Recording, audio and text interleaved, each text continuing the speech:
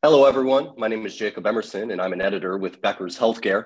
Thanks so much for tuning in to the Becker's Healthcare podcast series. Today, we're thrilled to be joined by Steve Morgan, who's the Chief Operating Officer at WellSky. Steve, thanks so much for taking the time to join us this morning. Jacob, thanks very much for having me. Glad to have you. And with that, let's just jump right in, Steve. First, tell us a little bit about yourself, and then what is WellSky and what do you do there? Yeah, thanks again. Really excited to have the opportunity to talk a little bit about WellSky, more so than myself, but I'll start it the way that you asked. I've been in healthcare a little over 20 years. All of my professional career, almost 23 years at this point, has been focused on technology and services in support of healthcare delivery.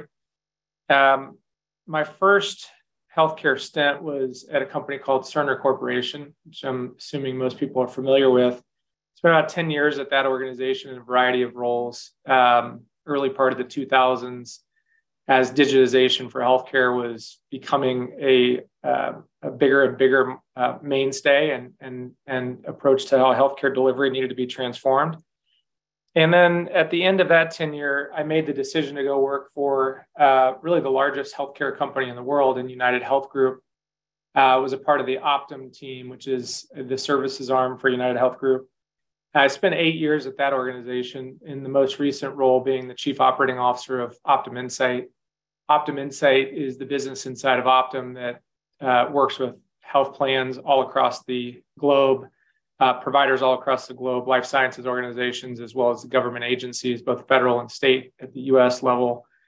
And it was a tremendous experience to be there because you really got a great grasp and understanding of how healthcare's inner workings functioned, and certainly areas for opportunity for healthcare to improve, primarily in the United States marketplace.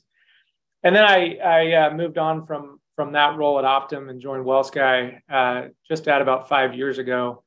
Came into the company as a Chief Operating Officer of WellSky, where I have responsibility day in and day out for the running of the business and ensuring that we are driving maximum value to our clients, at all levels of the organization, each and every day, and have been in that role ever since. And that's the role I currently have.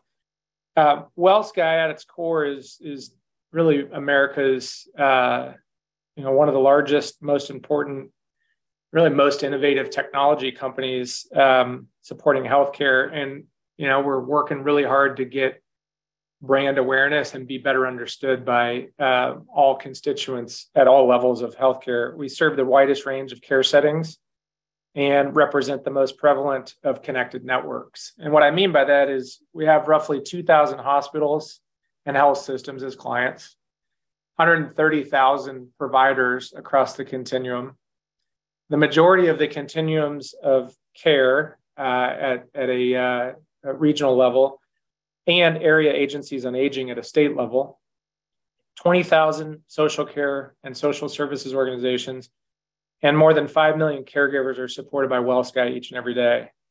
And so we feel pretty uniquely equipped to help our clients accelerate their own growth, scale their own processes, navigate the changing landscape around value-based care and the move from fee-for-service reimbursement to one that's based more on outcomes and value.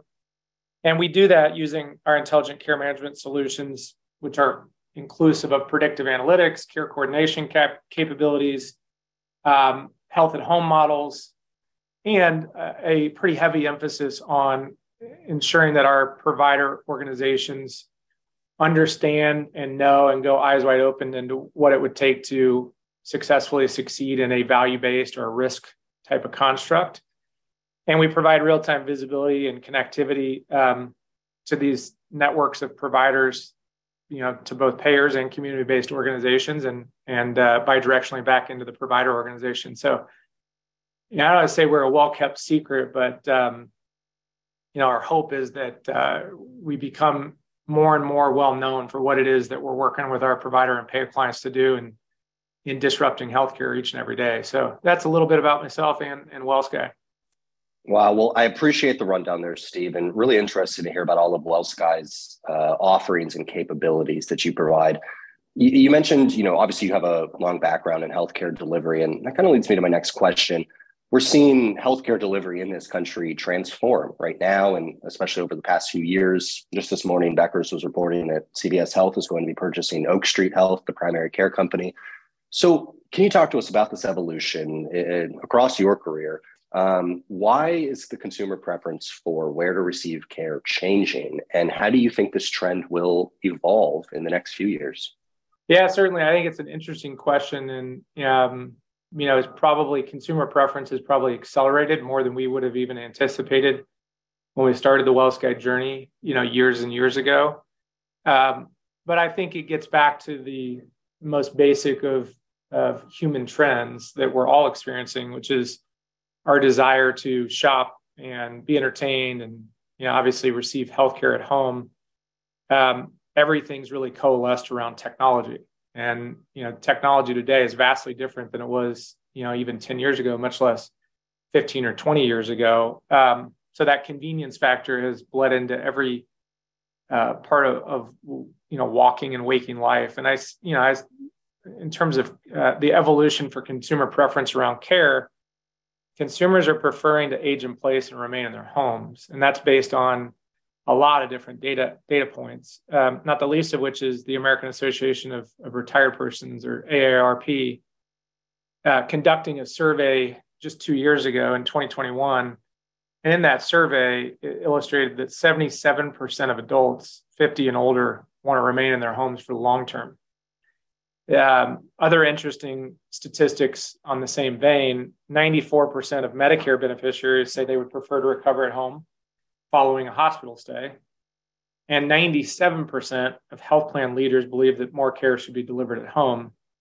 If you think about that in the context of Medicare Advantage and the enrollment that's increasing day in and day out, that will only accelerate because there's 10,000 baby boomers that turn 65 every day. And in fact, by 2030, every baby boomer will be 65 or older. So that's 74 million Americans, or 1 out of every 5, will be in the 65 plus age range and fall right into that demographic of preference for aging at home, preference for receiving care and recovering at home following a hospital stay.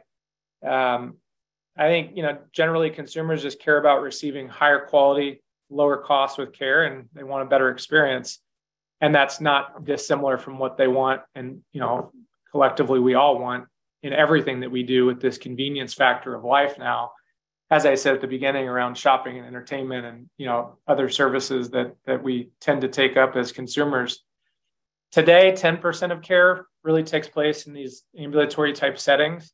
That's expected to grow to 32% over the next 10 years, according to McKinsey. So there's a lot of dynamics that continue to paint the picture that this trend is not going away, but it will just continue to accelerate.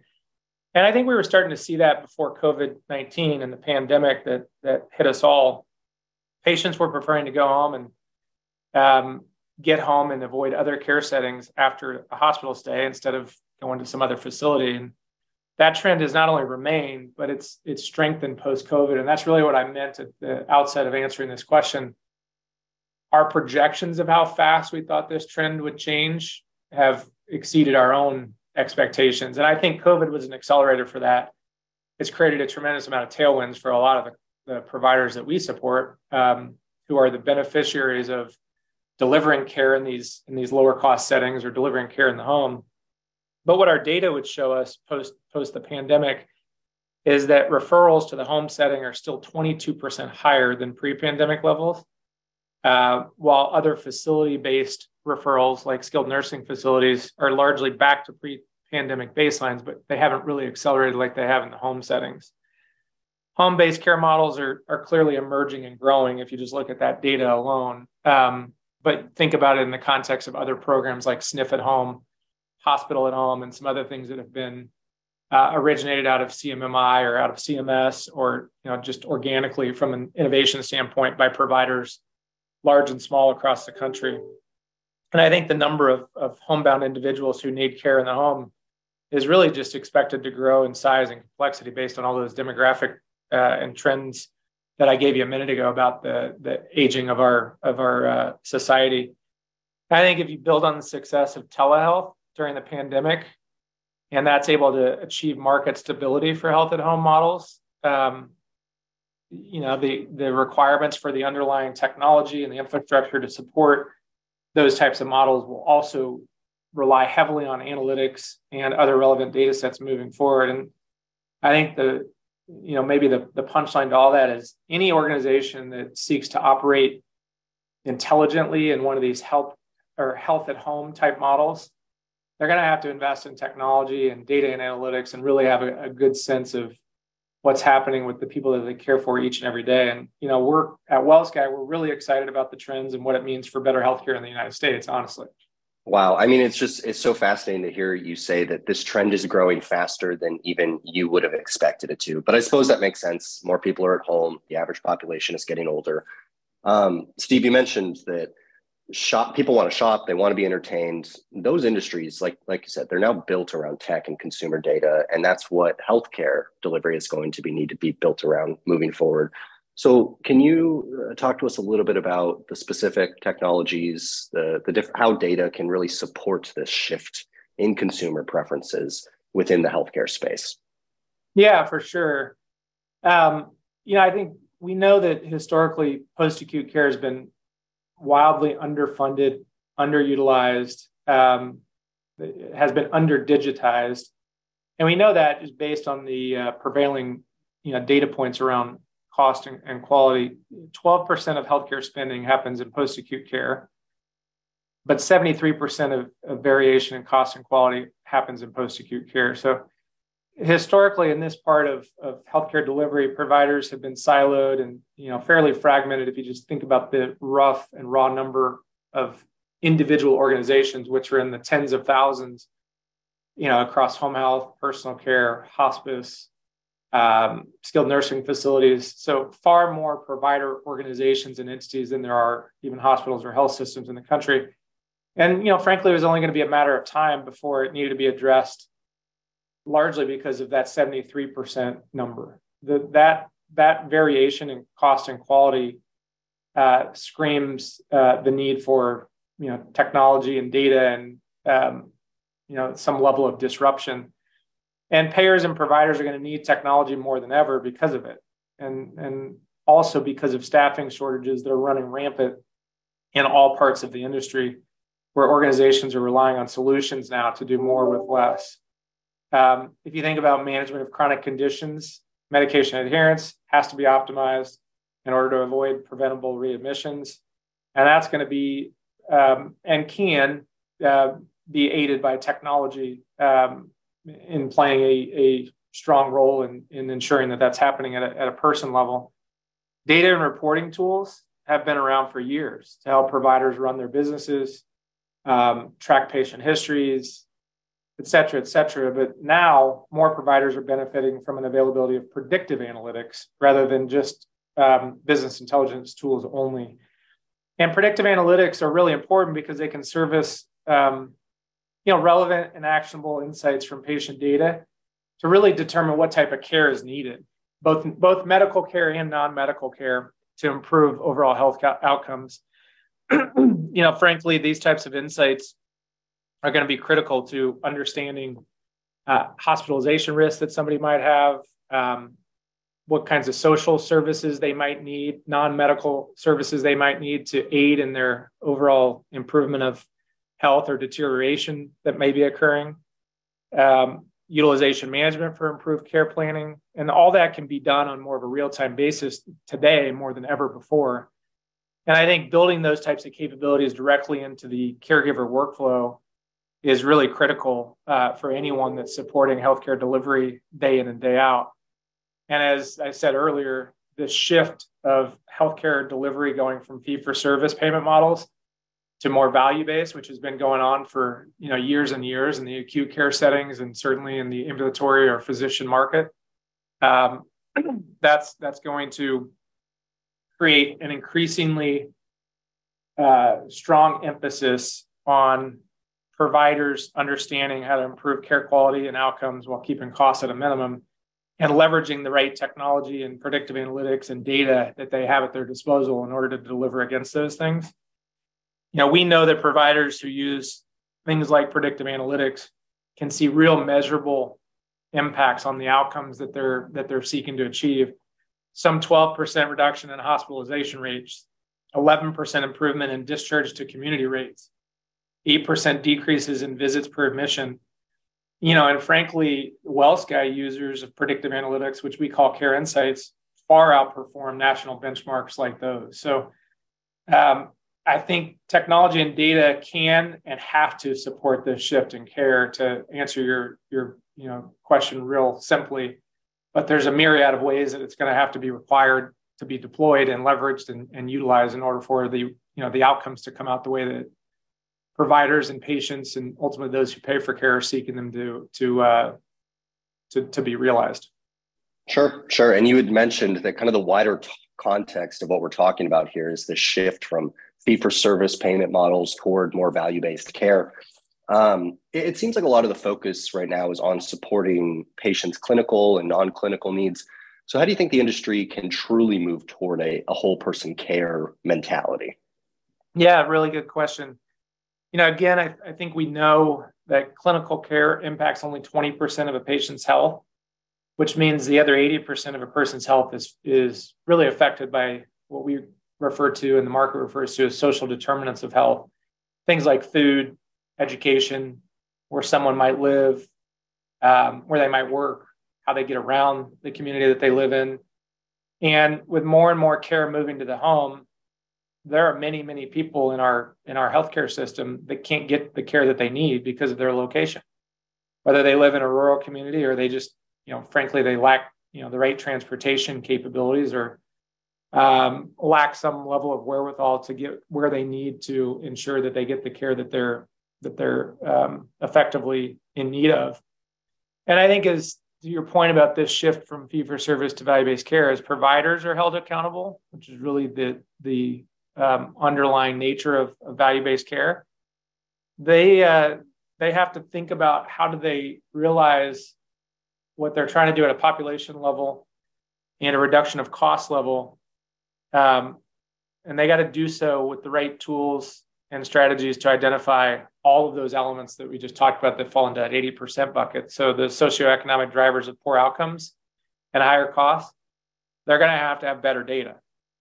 They're going to have to be able to identify where those health inequities exist and then how they, as a provider, can help facilitate specific interventions to help address and impact, ultimately what's happening with that 80% bucket.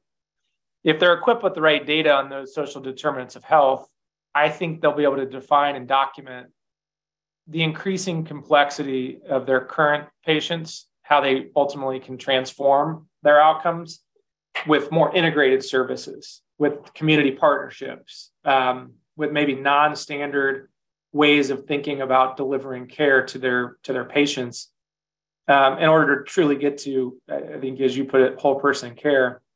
And so it's really going to require connectivity of acute, post-acute, social service providers. And the best way to do that is through technology and care coordination capabilities, where we're able to coordinate and direct patients to the resources they need and use the data to help inform and understand the trends that should either change that care plan or keep that care plan going in the trajectory that it started on. Really a network that connects medical, non-medical, and social care providers is the right type of combination and network that's going to be required for ensuring patients don't fall through the cracks. And as a country, we were able to reduce hospitalizations, readmissions, and ultimately decrease costs. So it's going to require, I think, again, the punchline, it's going to require new, unique, and long-lasting and different longer-term partnerships between traditional clinical providers and the types of providers today that are becoming more and more in demand in the social services setting. Absolutely. And Steve, you had mentioned that payers and providers as well, they're going to be needing to forge new and unique partnerships and collaborations in this journey of healthcare. But obviously, they've had a pretty combative relationship up until this point. So how do you think providers and payers can come closer together to really support this evolution of care and then value-based care models?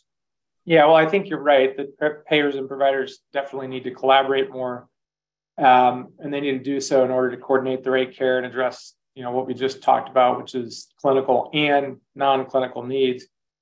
And there are obviously good models to pull from because that collaboration has been a requirement of the last, 10 plus years as a result of value-based care finding its way into acute care settings and ambulatory and physician settings, as I indicated earlier. But ultimately, it comes down to how do you better manage chronic conditions? How do you engage more members? How do you control spend? And how do you ultimately improve quality, which is really the most important thing in this whole equation? And I sound a little bit like a broken record because I've said this in at least a couple of the questions that you asked, but I think the collaboration is easier and made way more possible through technology and the type of connected ecosystem of providers, across acute, post-acute, community, social service providers, as I indicated earlier. It's just made far more feasible through technology because what it does is it allows us to bring, increased visibility and influence into patient and member care. And it allows us to put analytics around network performance and really provide transparency to what's happening to both, constituent groups that we're talking about here. And that visibility obviously becomes really, really important because it can help providers and payers take necessary steps to proactively intervene, when a patient or a member's care is, as I said earlier, deteriorating or keep the course going the way the course is going if it's continuing to improve. And I think about it in the context of maybe some specific examples that are, being measured and in particular payers are being held accountable to. There's something called the FMC HEDIS measure, follow up after ED visits for members with high risk multiple chronic conditions. In order for a payer to perform well on a measure like that, they need to know in real time when a member seeks care in an emergency department. So they, as a payer, can do a follow-up within a 7-day time frame. Without technology and real-time insight into when somebody shows up into the emergency department, payers really do struggle at succeeding at a measure like that. Another example would be visibility into the home. It's been a very common black box. Contracting is done on a provider-to-provider basis, but I think more of a historical disadvantage of just the fragmentation of this marketplace. It's been very difficult for payers to have the visibility to what's happening with one of their members as they receive care into the home. Having a single point of connectivity into home health, home care, personal care, social care, payers really have an opportunity now to deploy protocols and provide new levels of coordination for these patients like they've never had before. And, I'd be remiss if I didn't say that it's not just about real-time information and understanding when members are receiving care. Health plans also have the ability to influence a journey for a member or for a patient. They can have a huge impact on a member's overall health and ultimately better control their post-acute spend. And that starts and stops at the point of discharge and discharge planning and post-acute management. So where there's technology that's embedded in workflows upstream at point of discharge that can help guide where a member could receive the best post-acute or home-based care based on quality or performance, that's going to be remarkably important to those who pay for care and ultimately to the outcomes that patients are ultimately able to achieve based on how payers can now optimize their post-acute plan before discharge. And then obviously technology can help discharge planners as well make sure that the members are aware of what their benefits and care programs are that frankly and historically they may not have had as readily available at their fingertips as a person was getting ready to be discharged from a facility. They can tell members now or patients now what support they're going to need in the home, how they can be set up for success before they leave the hospital. And lastly, payers can ultimately optimize an in-home care plan based on what that member's unique needs are, whether they're just clinical or they're clinical and non-clinical, as we talked about earlier. And it's something we're starting to see in action today with our payer and provider clients, and the results have been really, really promising. We're seeing a tremendous amount of increase in transitional care management visits, a really strong and rewarding set of data points on reduced readmission rates, and ultimately an overall improvement in outcomes. It's really an exciting time to be in healthcare and to be leading the charge on and around these trends, quite frankly. Yeah, I mean, it really is. It's certainly a fascinating time, Steve, to hear you talk about this and to be at the forefront of healthcare delivery overall. I think it's going to be really interesting to see where payers go within this space as well. But we've covered a lot of ground and touched on some really important topics. So, Steve, I want to just thank you for your time and for your insights today. Jacob, I really appreciate the opportunity, getting a chance to tell the WellSky story, but do it in the context of, the broader trends that I think we're all facing in healthcare is really exciting, and I really appreciate the opportunity to spend time with you today. Thanks again for taking the time to have the discussion. Absolutely. And I'd also like to thank WellSky for sponsoring today's podcast. You can tune into more podcasts from Becker's Healthcare by visiting our podcast page at beckershospitalreview.com.